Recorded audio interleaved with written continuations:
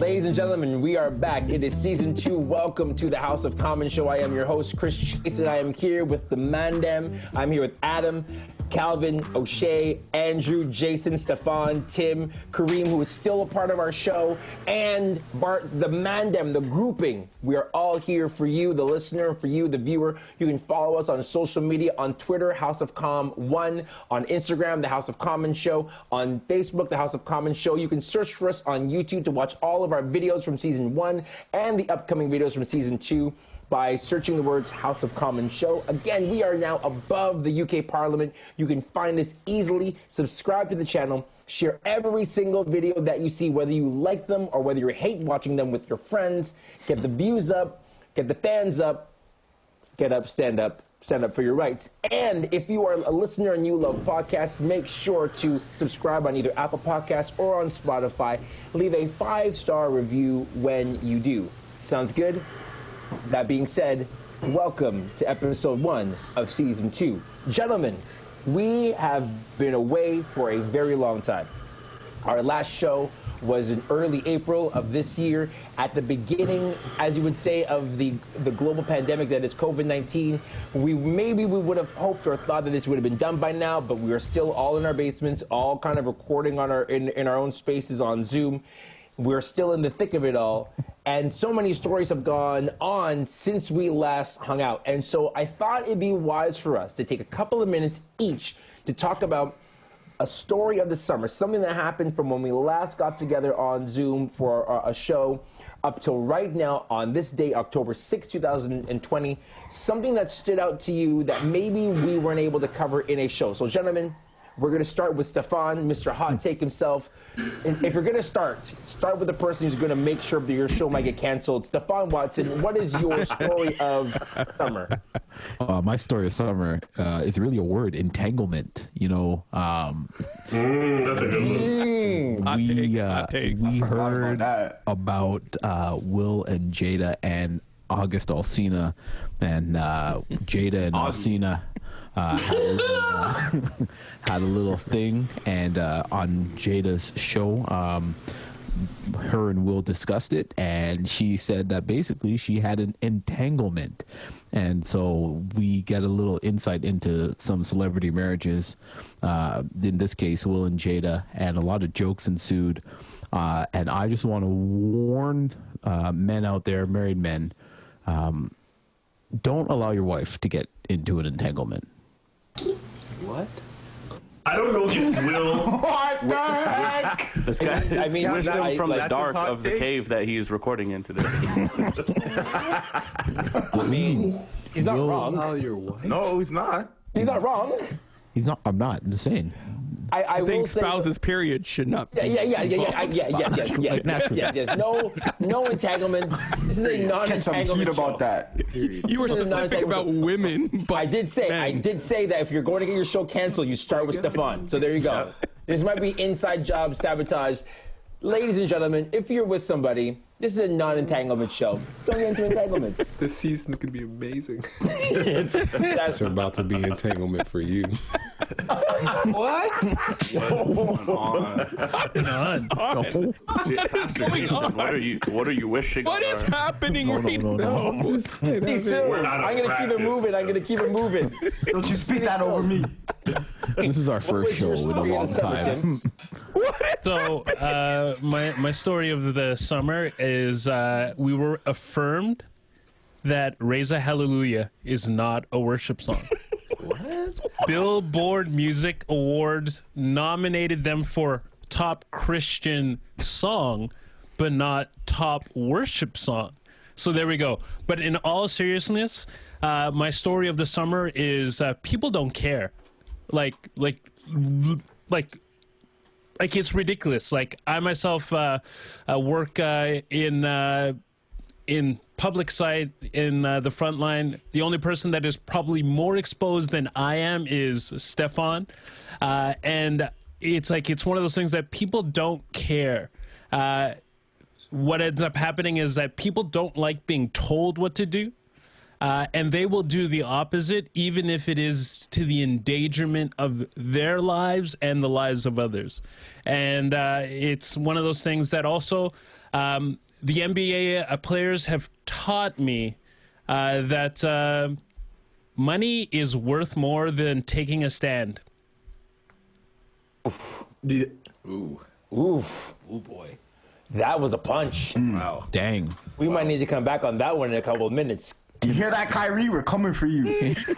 You really don't like He didn't him. play, Reem. so he's not who to Tim is the new hot take. Referencing. Oof, that was, I surrender my name Tim's to coming Timothy through. Souls. Yeah, Tim might. Reem, Coming. Reem, what's your story of the summer, my man? Well, growing up when I was a kid, I was really into breakfast. One of the things that I loved to have during breakfast was my pancakes and my Eggos. And along with my pancakes and my Yo, Eggos, shout out to Angles, man. yeah, bro. There was a particular syrup that I loved to have. That syrup that I'm referencing, that brand that I'm referencing is Aunt Jemima.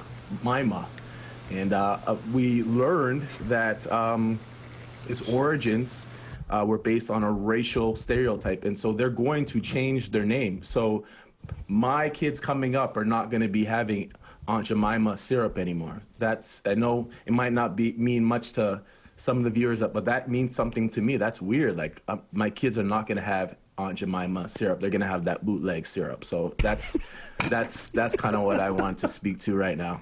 Dang. It's a witch True. hunt. I mean, you could buy a whole bunch of them now and like store them, but that's a whole other thing. And you can Bart, take off the labels. You could, right? It'd just be Jemima. Anyhow, Bart, Oh jeez. story of the summer, my man.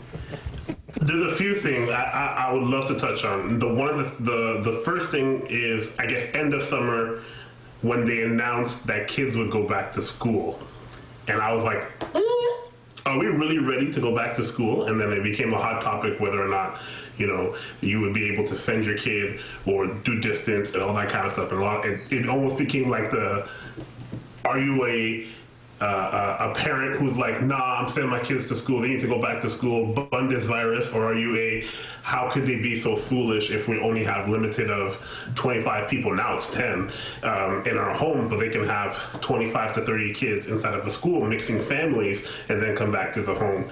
The other thing, I still gotta say, it's obvious, but it's obvious because it's obvious, because COVID, and it's still here. And the fact that we, specifically in the United States, the way that things are just guaning, it's like, I heard Trevor Noah say, like, Africa's looking at the U.S. like, okay, so now you guys have disease, and you guys are having problems, and you need help, right?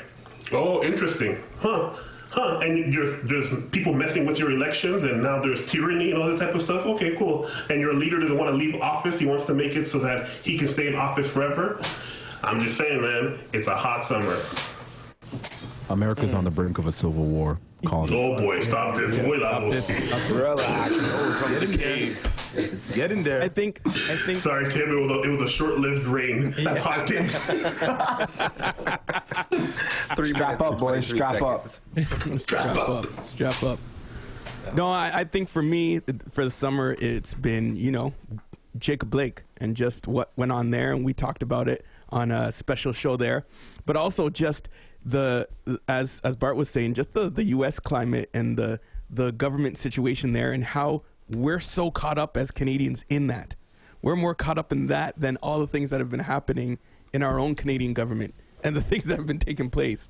And that's how much we're so glued to what the Americans do, is because we're so focused on this. But there's a lot of craziness that has happened in the Canadian government itself. But that's been an interesting thing to me, because everybody is glued to what is happening between Trump and Biden.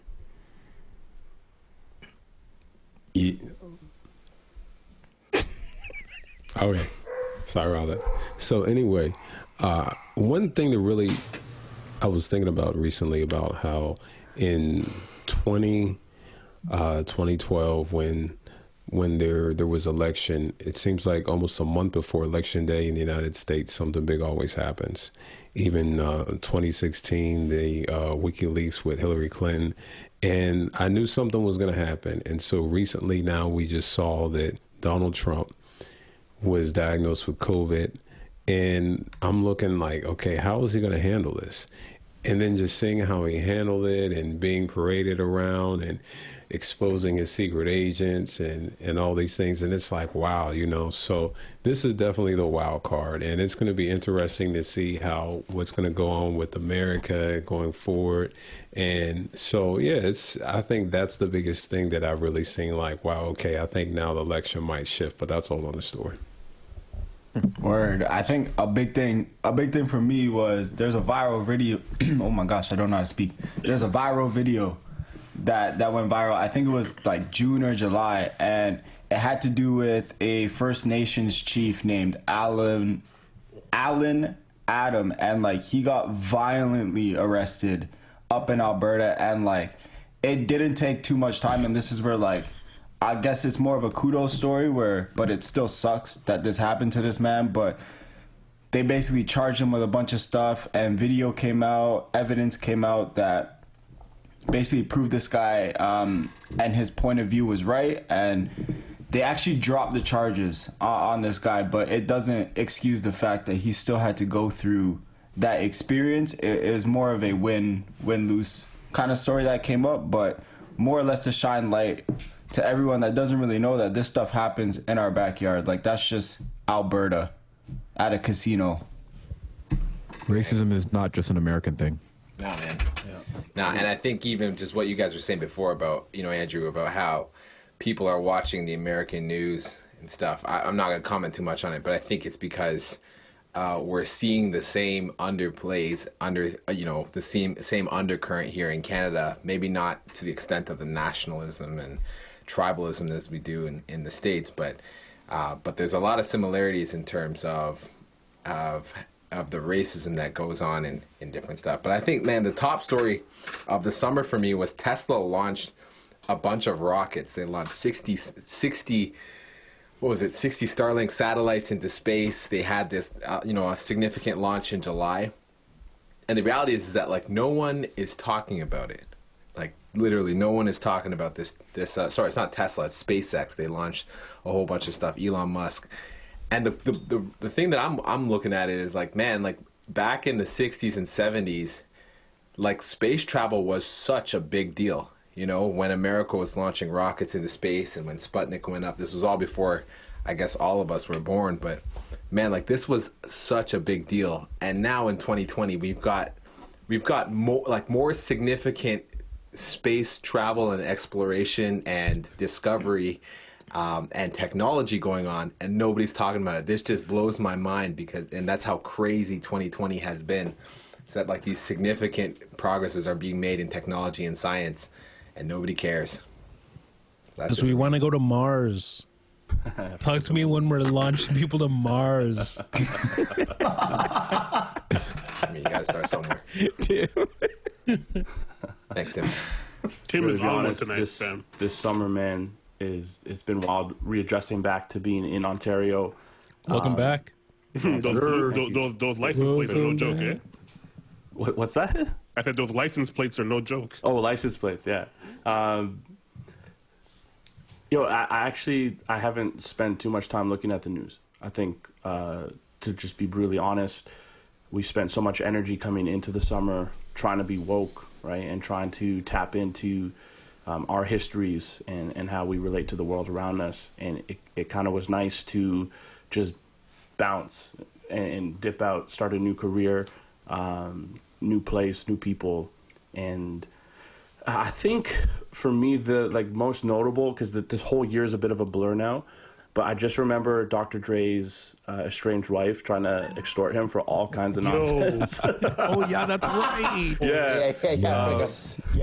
Oh, Between $1 million a that, month, what is it? Yeah, between that and like Kanye going off and having like this incredibly wild religious experience, and then just coming to like terms with the terms that he's come to as an artist, and the lament that he has for it, and the liberation that he's providing for the artists that he himself enlisted. He's still in the presidential race, by the way. Okay. Yeah, I just kind of been enjoying like the nice weather. Sports are back. I mean, COVID's spiking. there's trouble. We're still in troublesome times, but I've definitely found more a space to be in the space of levity. Let's say that. It's been hard to try and stay woke. I guess for me, the story of the summer is connected in two kind of bookends. The story of the summer was a story of black women. I'll start with the protests and the cries for justice for Breonna Taylor. On one end, that just ended late September when we found out that only one police officer was going to be charged for something that was not even related to her death. And then the other bookend was the random shooting of Megan Thee Stallion. Now, there's going to be somebody who is going to say, well, how dare you talk about somebody who sings about WAP and everything else like that. Like, if you're watching the show and you're thinking that, then stop watching the show. Or better yet, subscribe and then just don't watch it. The story is that she gets, attacked by Canadian rapper Tory Lanez, and instead of people feeling sorry for her or feeling bad for her and wanting justice for her, there are memes and jokes and stories and just a reminder that black women are just kind of always seen as less than. It's always a joke. Black women have always protected black men, and yet still they're seen as less than when they're in trouble. And then the flip side to that, or the back end of that, is then we see what happens to Breonna Taylor, and how the thing that actually bothered me a bit over the course of the protests for her up to the sentencing or whatever else it's called, was how she became a commodity. She became a media commodity. She became a meme. She became a T-shirt. She became a slogan. And I saw this tweet that said she got all this fame, and the one thing she needed, justice, she didn't get. Mm-hmm. And isn't that the story of black women? That they give of themselves, and they give of themselves, and they give of themselves. And listen, we've been accused of that on this show too. We had a segment called One's Gotta Go, and we were talking about musicians, and we were told that we were not loving black women. The guys are getting upset about me saying that, but that's what happened.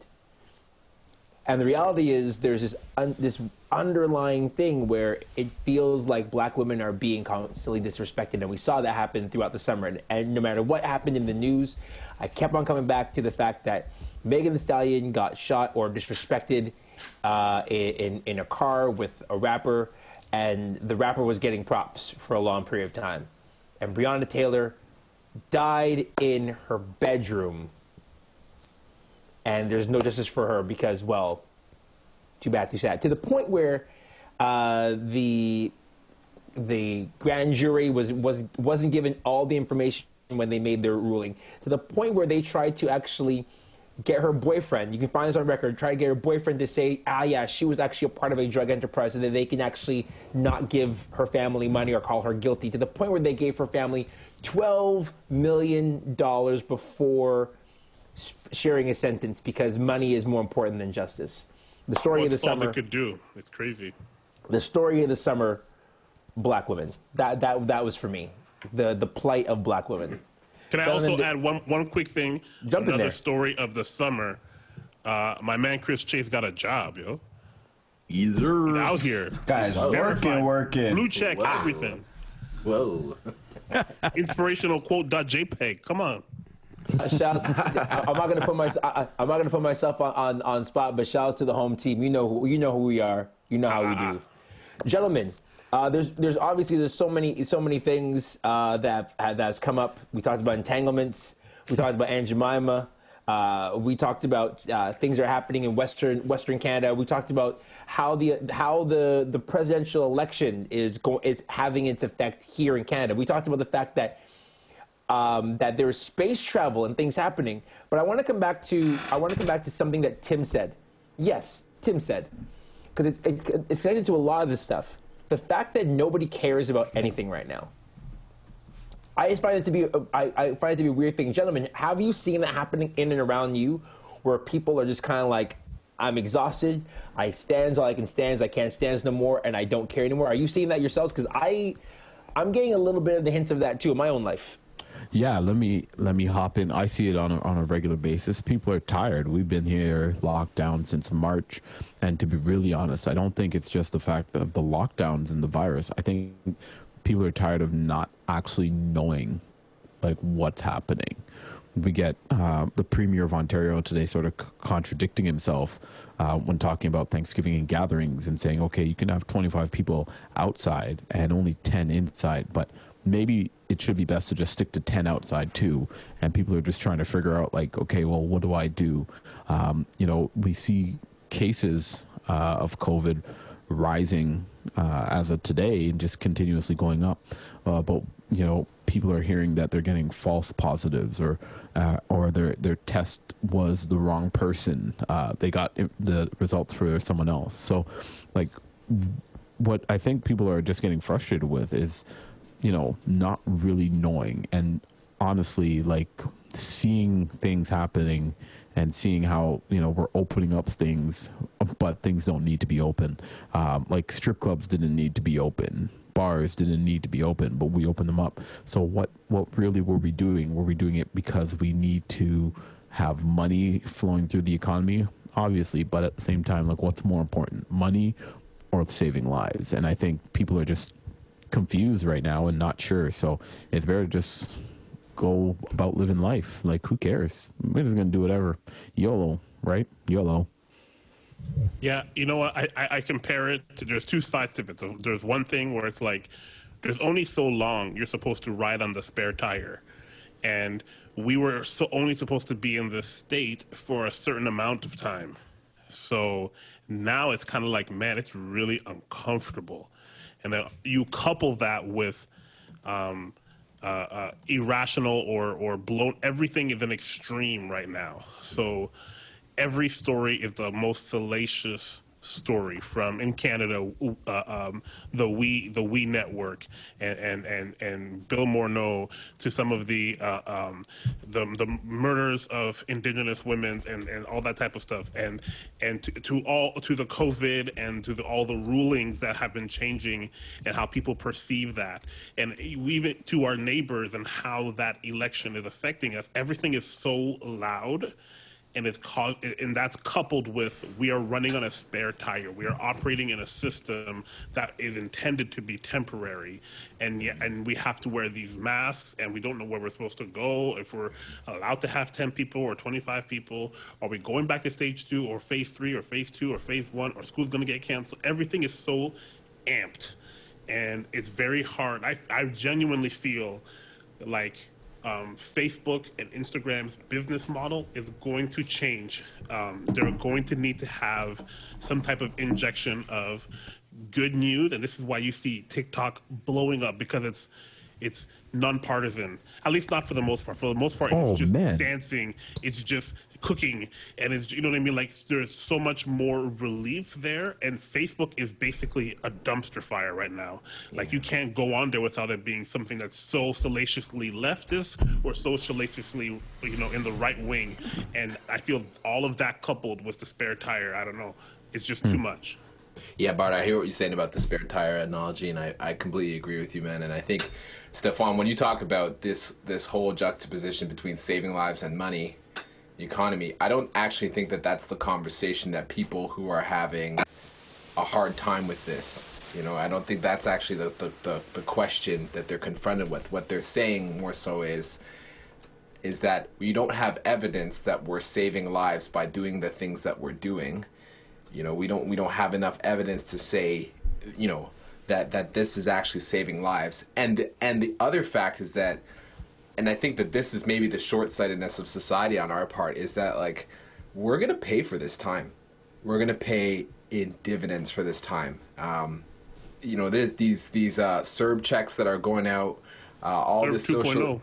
Yeah, man, all this social assistance and everything that's happening right now to kind of assist workplaces, businesses, that whole wage subsidy program, CERB checks, all that kind of stuff.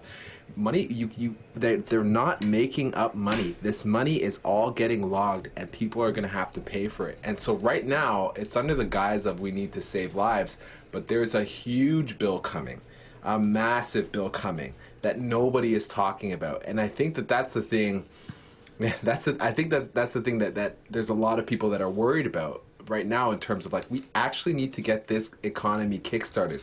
COVID's not going anywhere.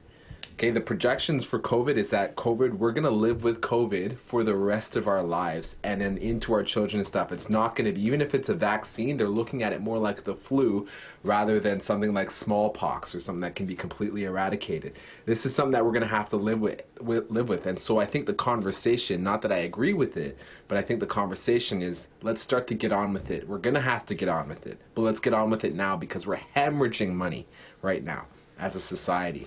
Well, they already talked about the GST is probably going to have to go up in the next couple of years. That's the start. Like, taxes are going up, regardless of what government it is. Like, you know, conservatives don't want to do it, but guess what? We got to pay for this. So you're right. I agree with you. But I think when we talk about the economy, the problem is I've heard people say, I'm risking my life going to work every day. And is it really worth it? Right? Like, people are, you know, factory workers going to work. They're not sure who they're coming into contact with because their kids are going to school. Like, you know, so I hear what you're saying. I just think, you know, people are starting to like really weigh the pros and cons of like, well, I could go to work, contract this disease and then die. Right? Like, so I don't know. Like, nobody really has the answers, like I said. But yeah, I agree with you though. We're definitely going to end up paying for this. Yeah. I'm moving to none of it. Stay away from me, everybody. So I'm out. Got my snowshoes. Hilarious. I think it's more than just COVID, though. Yeah. When we look at it's everything. People don't care about everything because they've been bombarded with everything, whether it be race, whether it be the economy, whether it be sickness, whether it be everything. Everything this summer has been poured out heavily on society. And so society's tired. Society's like, I'm done thinking. I just want to, and like someone said, that's why TikTok and all this stuff is going rampant, because people don't want to think anymore. People are like, I'm done trying to focus on all this serious stuff, because if I do, I'm going to go crazy. And so they're trying to just be saying, I'm done with everything. Burn it. You know, let it just down. Exactly. Because if not, then we're going to go crazy. Because like everything is a powder keg now, whether it be COVID, whether it be the race issue, whether it be the election, because who said civil war? Stefan over there, you know, and then we've got our own Canadian government that... Get ready. They're all over. So people are just done. Yeah. Calvin, let me throw you, man. You know, you talked about a little bit about how, you know, it was nice to kind of unplug as you kind of got reintegrated into Ontario back from out west.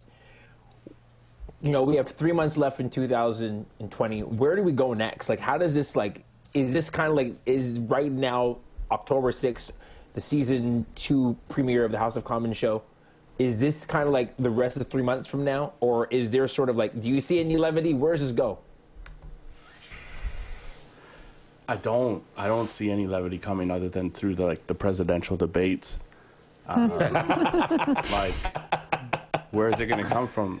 We're now in the season where, like, when I go to work, the sun rises in my windshield, in my rear view. When I come from work, it's in my rear view, the sunset, and we're getting into a dark time. Things are shutting down again in a lot of ways. There's a lot of fear, right? We're seeing that our healthcare system is being overrun with testing. Our government's a mess. The neighbor's government's a mess. I'm not trying to sound like doomsday, but we're going into a season where we're going to be inside more. It's going to be cold, and we can't go out and do the things that help us stay energized in this time. And I think all the things that were great about the first shutdown, I mean, yes, we're going to pay for it, but tapping into our creativity, spending time with loved ones, enjoying life at a slower pace.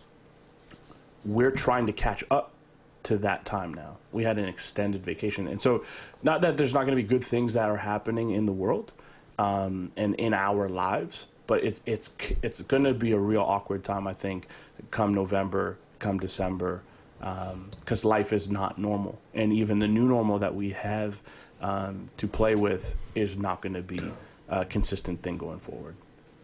Jason, you're our resident American. You have a deep love for your home country. That is, you know, it is what it is. right? But you're also here, and you are working here. You are doing some really, really, really amazing things in this country. You have a different perspective than the rest of us when it comes to the pains of people, and then sort of the hope of people. When you're kind of talking with your family members and your friends down south, as they're kind of informing you, what are you hearing? What are you seeing? Well, I mean, I would say right now, people are in a place where the uncertainty is at a level that's never been seen in the United States. Even some of my discussions with people doesn't matter what happens in November, if Trump wins or if Biden wins.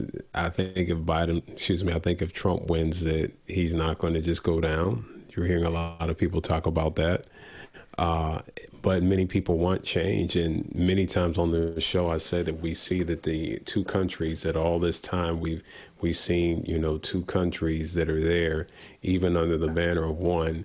And it's going to be interesting to see how things have been going into 2021, to see how both countries respond, to see if which I believe is going to happen, that we get the Biden country where now we're working on possibly, prison reform or police reform.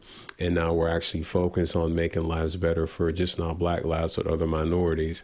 Or are we going to see the other part, that we're going to see, Trump maintain his power and maintain his possession, even though it seems like that he might lose, that the Republicans might lose, the House and the Senate, which is a very good possibility. So it's going to be very interesting to see what happens, with his conservative vote and many of the white evangelicals who are voting for him. But that's just the facts. So it's going to be interesting to see what happens. But it's definitely a lot of uncertainty, but definitely a time of faith. I do want to push back on something that Andrew said. I think our government is not in shambles. I think, in comparison to the United States, the prime minister had a little ethics thing, but I don't think... A little ethics thing? I said 4. Okay, that's not a little. Okay, Can we just shout out to Prime Minister Trudeau's PR team, best in the land? Okay, the amount of things they have covered up and been able to. The man did blackface, yo. I know it was 20 years ago. Exactly. Oh my I'm just goodness. saying. Continue. Sorry, one was brownface. Yeah, you were saying? Okay, let hot takes come on. What are your thoughts on the We Charity, Stefan? Well, listen, I think the We Charity thing... Before I flame you, fam. The We Charity thing is obviously bad, but, Obviously bad. Wow. Can't say but after that. But here's That's the like thing. saying SNC Lavalin was kind of bad, too. But here's the thing, guys. I watched enough of The Wire to know that this happens all the time. If we say that our government is not the same as what's going on in the States, we're fooling ourselves. It's just that we're so focused on the States that we're not focused on Canada and listening to what's happening here. But if we could focus to listen to what is happening here, there's a lot of craziness. If in the United States, Steve Mnuchin was in cahoots with a rogue or a lobbying organization, the same way that if it was an American story, it would be so much more salacious. You understand what I'm saying? Because it's Canada, it does not get played the same way. But what I mean by the leader of our country isn't going around and downplaying the virus, right? He's not, calling other nations. He's downplaying his own financial misgivings. That's all. But sorry. But that's a different. Well, listen. But Bill Morneau did resign, right? And he was forced to. He was forced to resign. This is In easier terms, he was fired. Nicely. He wasn't. No. He was He was giving his children money. And then Christy Freeland is like Ivanka Trump, where she gets any and every job, or better, Jared Kushner, where she gets every job. Christy Freeland was our deputy prime minister. She's now going to be the finance minister. She was also the foreign affairs minister that brokered the new NAFTA deal. What can this woman do? She should fix because she's most loyal to Trudeau. She's about to be the next prime minister. You know how this goes.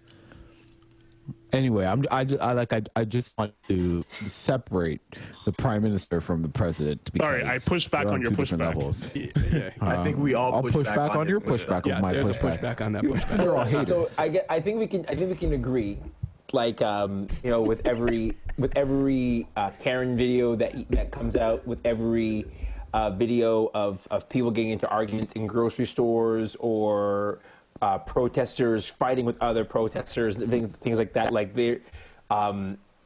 Andrew said it really well. Like there's just so many things were just kind of poured on people at the same time. Yeah. Like so many things at the same time, where like there wasn't an ability to kind of like parse them and say like, so we were dealing with racial injustice at the same time as we were dealing with COVID, at the same time as we were dealing with finances, at the same time while we're dealing with gender issues. Like everything was happening. Everything's been happening at the same time. Yeah. And now, so for example, there are recent studies have shown that there are less people who care about Black Lives Matter, the statement, not the movement, now than they did in May and June. So the same people who loved the show at the beginning are kind of like, you know what? I wish you guys would talk more about this and that, because I'm a little tired. That's just bare facts. Oh, we That's just getting started. Everywhere. The same people who were excited about seeing, the Me Too movement kind of move ahead and women get their just due in terms of people who were harassing them, are now kind of like, you know what? Like everyone is. There's a lot of. I'll go back to what Tim said. Nobody seems to care. And I really don't know how that. I don't know how you. I mean, it's a dark segment, but I don't know how you really fix that. Chase, the question I was going to ask, man, was, what does care yield in this society? You know what I mean? Like, what exactly? I had to ask myself, and I'm sure all you guys have at some point in some iteration, but like, what exactly does caring yield? 2 or 3 social posts max. A black post on Instagram for one day. Are you asking what it yields, or what genuine care? A nice T-shirt that shrinks.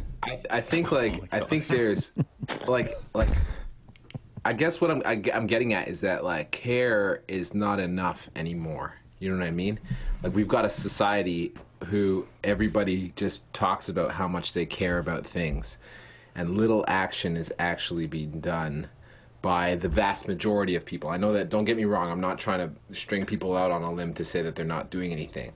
And I know that these problems take a long time, but for the vast majority of society, I think the fatigue comes down to that question of like, what does this actually yield? You know what I mean? Like what exactly am I doing? We used the term last season, is this moving the needle? So I want to ask you guys, like, what does care yield? That's a genuine question. That's where I would say care, genuine care would, to me, mean actual action. So I don't think people have cared in the first place. They've sent out posts, but genuine action would mean care to me. I'll let Kareem speak because he was about to say something, but that's what it would mean to me. So I don't think people have fully cared in the first place. I think when you think about all the different things that are kind of happening right now, we're talking about care and what it yields. And you're referencing genuine care, Jonesy. I think the reason why it's difficult for people to genuinely care about different situations is because the ignorance, and not in a malicious way, in their understanding of why certain things happen. So why should I care? And so because they don't genuinely care, sometimes what it yields is, I know that it's popular or it's sexy to look like I care or say the right things in this moment, but to genuinely care and do something where it's has a long-term effect is difficult. So if you look at the whole racial injustices, we spoke about it in the past, for a lot of the issues, people don't want to understand or think or actually genuinely care because they don't fully get it and they don't understand it. But I'd also pair that with the COVID situation. A lot of the people who are, it may be perceived that they don't care is because in their minds they don't have all the information, or information is presented, but then the information was presented later on it's not consistent messaging with something else, and so people are just like, well, is this something that I really need to be listening to or hearing? And so I think deep at the root of people, they want to care, but if they don't fully understand, it's difficult for them to really care. Yeah. Can we figure out a definition of care? Yeah. Because I don't know if it's the same for everyone in the chat, and I don't know if it's going to be the same for everyone who's listening. Because there are different levels of care that you can attend to any one thing that may not translate to another. Like, you could care very much about climate change, and you recycling in the eyes of Greta Thunberg may not be enough. Yeah. I would say at a very basic level, it's ascribing attention to the topic at the very basic level. I know that that's pretty rudimentary and that's a little too big of a brush to paint it with. But I guess where I'm coming from in the question is like ascribing attention to, because that's kind of where Chase framed his original question about it. It's like, does it feel like people, it was almost like the subset of his question was like, does it feel like people are stopping giving attention to these things that are happening? The headline. Yeah. The one thing I would actually say though is with the whole idea of care, where in society do we look to see examples of people caring? It's something that, as I'm thinking about it, it's like I'm going to go there, but we all within this group at some point or another or currently have or are working in churches. And the church, at its essence itself, was the lead example of what it meant to care. But something along the lines, we kind of bought into this idea of what Dietrich Bonhoeffer talks about as cheap grace. It's like, yeah, you just need to say that is what you believe in, that you accept Jesus into your heart, and then you're good. You're good. It's like you just need to say that you care about something. You just need to give $5 towards something to show that you care. You just need to change or attach something over your avatar on Facebook or Instagram, or post, which it's at times it's like we've all been at fault for something along those lines, posting a black square or reposting someone that says something that's like, oh my goodness, that is so profound, to show that you care. But it's the reality is that I would say wholly as an instrument, the church needs to do a better job of showing the world what it means to care. And it's something that there are those within the church that do a great job. They devote their life to doing something, and they don't make a lot of noise about it. But it's the majority of us, we like to hang around and be like, I go to a church that gives $500,000 to missions every year, and we help feed this, or we address this issue, or we do that. It's like, this is me showing that I care. But what are we doing as an opportunity? And it's like, I say this to myself as well. What am I doing as an opportunity to showcase that, you know what, I do care about this? It's something that it's like, there are stuff that we can talk about, and it's like, okay, yeah, we can talk about it, but what am I doing to show that I care? So that it's not just something that I consider, yeah, this is something that I care about, but I actually don't do anything to change my life. Because then that just shows that I don't really care. I just like to think that I do. Yeah, but going into an introspective time and dealing with like the person in the mirror and navigating like an incredible amount of soul work that people have to actually think about what they think about when they think about race. That is a tremendous amount of care that you actually can't quantify. Like, if we're going to use scripture and Jesus as the model, then can you say that you're a discerner of hearts and intentions? Because if you can't wait, like if we're going to compare it to a grace that somebody referred to as cheap, as great as that quote is, and as true as that may be within the framework of what we believe, how do you quantify that idea that you can look at somebody's inaction on social media in a certain way of posting, and say that that is the evidence and that's the qualifier of their depth of care. I just don't know if we can get away with that. Is there fatigue? Yes. Did the posting slow down? Yeah, but we knew that it would. It slowed down for us too. And again, I made this comment back in the episode where we're talking about what does this look like for people of color. Like, there was an indigenous woman who went through an incredible plight, and I've yet to see the majority of people that would say that they are justice warriors, including ourselves, who've actually spent the same amount of time and dedicated postings and conversations and live streams as we did for Ahmaud Arbery or for George Floyd. And I don't want to trivialize those things, and I don't want to like conflate cultural moments, but we could be demonized in the exact same way and say, we haven't said enough. And that's just, I mean, it's just what it is. Yeah, and there's so many things going in like through the world.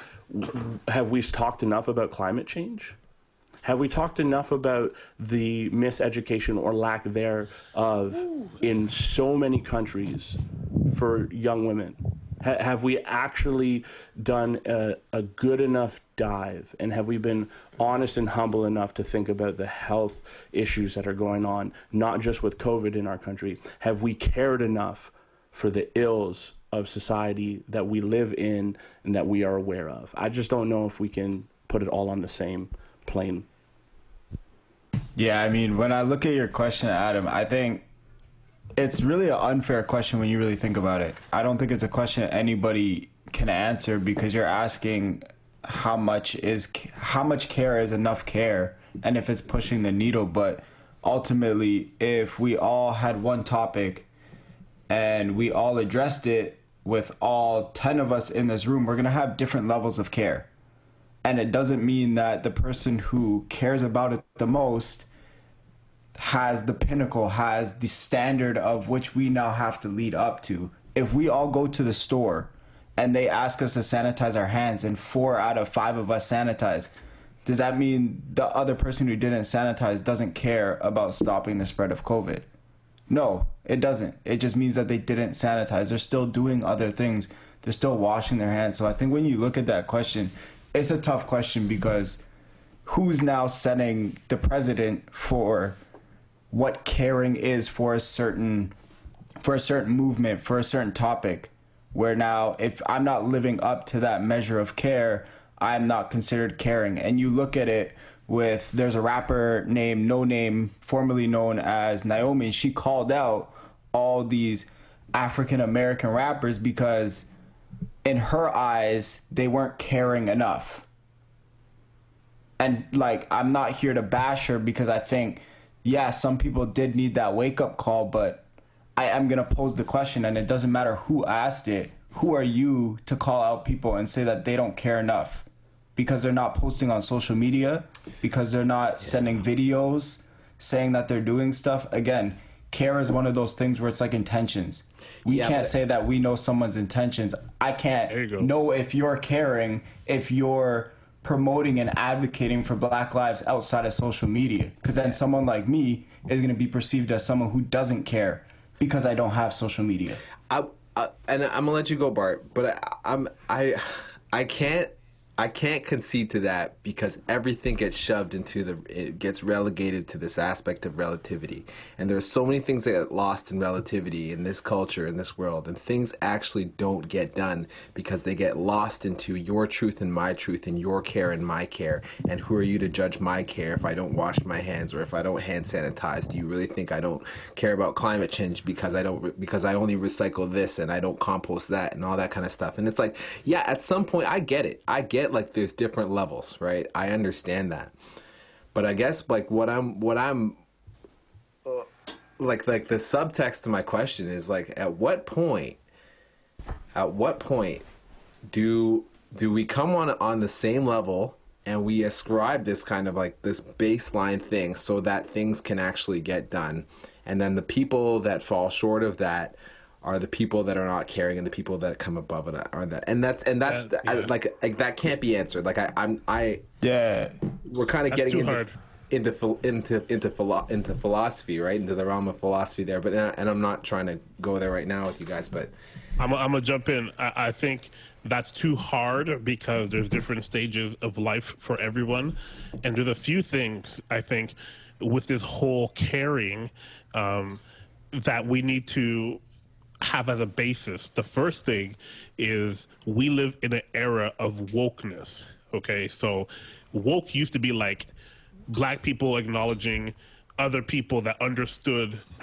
You see the forest for the trees. You can read between the lines. You understand what's really going on. And it has exploded very quickly into everybody using or being woke. And we already live in this world of social media is our showcase of life. So we are already prone based on liking, commenting, subscribing, all those different things to one-up each other on our level of wokeness. Ultimately, caring has to be cognitive, conscious, behavioral change. If you say that you love someone, but you never do anything, and if they address it with you and you say, oh man, I didn't know I was hurting you that way, because I care about you, I have to change my behavior. Otherwise, it's mute.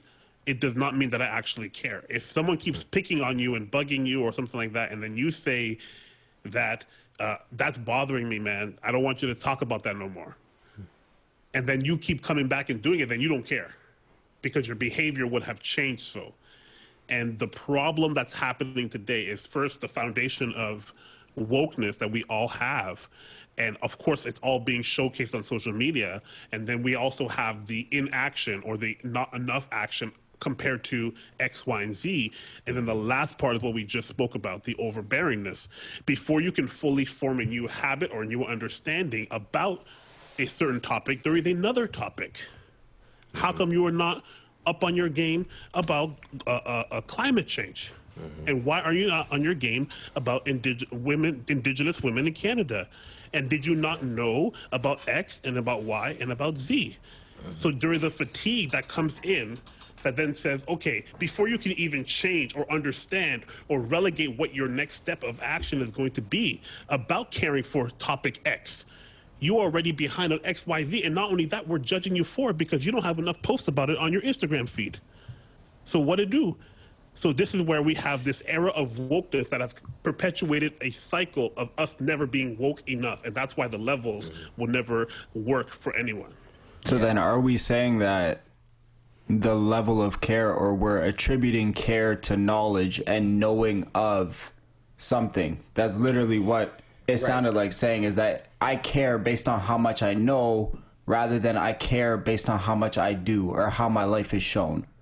I think it's not just what I know, but what Bart is kind of speaking to is what I show as well. And I think for a lot of people, the reason, and I said it already, why it's difficult for people to be able to fully be able to show how much they care about a situation is, you know, I'm going to go on the other side. Like, some people do care, and that's what I'm going to even go off of what O'Shea said, and people will make a judgment as they don't care because people don't show that they care in the way that that person thinks that person has to show that they care. And really, we can't be, you know, judging people based on what we perceive showing what care looks like. Now, because that gets really tricky. What is that baseline for all these different issues as to, you know, what it means to care? Is it that I put out a social media post daily every day? Is it that I actually go and try to spend more time with different environments and situations to be able to get to know them, and then based on what the information I get, try to change? Like, it's difficult to be able to judge and say, you know, what it means to care for people. And so that's why I think, as a whole, I think it's just not something that I don't think anybody should really be deciding to say or saying what it means to care versus what it means not to care. Now, the reality is, are there people that don't care? 100%. There's people How do you that define that? that How do you don't. define that? Well, they tell you Exactly. straight How up. do you Well, they define tell you. I They'll could tell you care they less don't. I about can care less. I don't give a believe in what you're damn. talking about. You're Yeah, talking but- trash to me right now. That's you'll know from those people they absolutely don't care. And then for others, Fake news. yeah, and all of that, but there's others that care, and they might go about how they want to show they care in their own personal ways. Some people want to put it on social media because they're big on social media, but there's some that don't want to be on social media because it may look like I'm just doing this to do this, and some are showing it by their actual personal relationships that they have with people. Right. And so from that standpoint, I don't, with the question that was asked, how do we show that we care? Like, it's the answer for me is it's different for everybody. It's different for different people. I agree, but I think in the climate that we're in right now, I think the way that, just, the lockdown, social media, I think that is a valid question. And I think care can be shown by moving from just social media to now what can I do beyond posting the hashtag, right?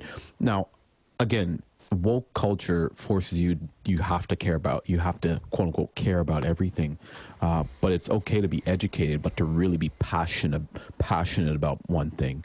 People can be passionate about indigenous rights, people can be passionate about black women, and at the same time be educated about indigenous rights. And I think that's important for people to sort of understand. So Adam asked a valid question, and I think it's something that people need to ask themselves when it comes to different issues. Do I care about this, or do I just need to be educated on this? Yeah, and I would say that I'm still working through this, guys, and I'm just thinking about like if because it's not enough to say that we can't ascribe a definition to care because it's relative. It's just not enough, because then it's like, who cares? You know what I mean? But I would say that it's the most effort given for the advancement of the issue, given my time and my resources. And I think that when we go off a definition, not so much based on what the societal baseline is, but more so what a personal baseline is, we can kind of get a little bit closer. But Reem, you wanted to add one more thing. Go for it, bro. Yeah, the other thing I would say is it needed that everybody has to care about every single issue the same manner? Like, no. I don't think, Can't. and I think that's the issue when people expect everybody to care about everything that's going on in the world. I don't think we've been wired, or if it's physically possible for everybody to care about every single issue. No, you'll burn out. Can they have awareness to it? Yeah, but to put that idea, or to think that every single person has to care about everything that's going on in a certain manner, that's unfair. Like, we all have different things, and Steph, you talked about being passionate. We all have different things that we are passionate about, and it's okay to be passionate about those 1-2 things, so that you can be passionate about those 1-2 things and be passionate about it well, versus trying to be passionate about a whole bunch of different other things and never being able to put your time and attention that is deserved for all the different things that are going on. So I think it's something that we got to also be conscious of, is that idea of you can't put that expectation on people to care about every different problem that's going on in the world. And part of that is maturity too. Yeah, and I think you're right. I don't think we can say that people have to be all in on everything. However, to say that put a meter at what care is, then we're taking away, even our faith has a barometer of what care is. Mm-hmm. Even our faith tells us people will know we are Christians by such. We walk in such a way. There's a barometer that tells you if you are a faith follower. Not just be listeners of the word, be doers of the word. Mm-hmm. And so we got to be careful when we say, pick and choose, or how do we say what care is? Because there are barometers, there are levels. And we've got to be very careful by saying that there's no levels or there's no barometers on what care is. Because then what we're doing is we're diminishing what our faith has even said to us on what our barometer of our faith is. Yeah, right. I mean, I don't think it's fully diminishing what our faith is. Because, I'm just talking about care. I'm talking about care. No. If we have a line of what we say care is as a Christ follower, how can we bring that line to someone who is Buddhist? How can we bring that line to someone who believes in something that we don't believe in now? Right. Sure. Yeah, but more than that, it's the barometers are in place. Andrew's like 100% right in do. But I think what we're conflating doing with is proclaiming. And I don't think that we're combining the two. And like we're saying people aren't professing what they are doing. They're not showcasing what they're doing. And so because I can't see it, I feel that they don't care as much as I think they should. And so you're not wrong, right? But I think that's what we're butting heads on. There's two philosophies here of like you could be doing it without saying it, and shout out to the people who do it and say and shout it, right? So I just want us to be careful when we say, oh, you know, and we just make it some free think, like Adam said. Then we'll be like, then I don't care. Like I really don't need to do anything. Because you just might not have the capacity to do a ton, right? Exactly. Like if all you can do is actually look at the audience of your life and love them better, and you are not a person of public influence as an influencer, then I just can't like expect you to be Michael Todd on Instagram telling us what you're doing. Not that he's wrong for doing that, but you just don't have that influence, and so care well for the influence that you do have. Right, and that goes back to that loose definition that we were cooking up about the capacity of your time and resources and ability to do it within the structure that you have around you. Right. Yeah, so that's good, man. That's That's good. Conversations about care, and this has been a good one.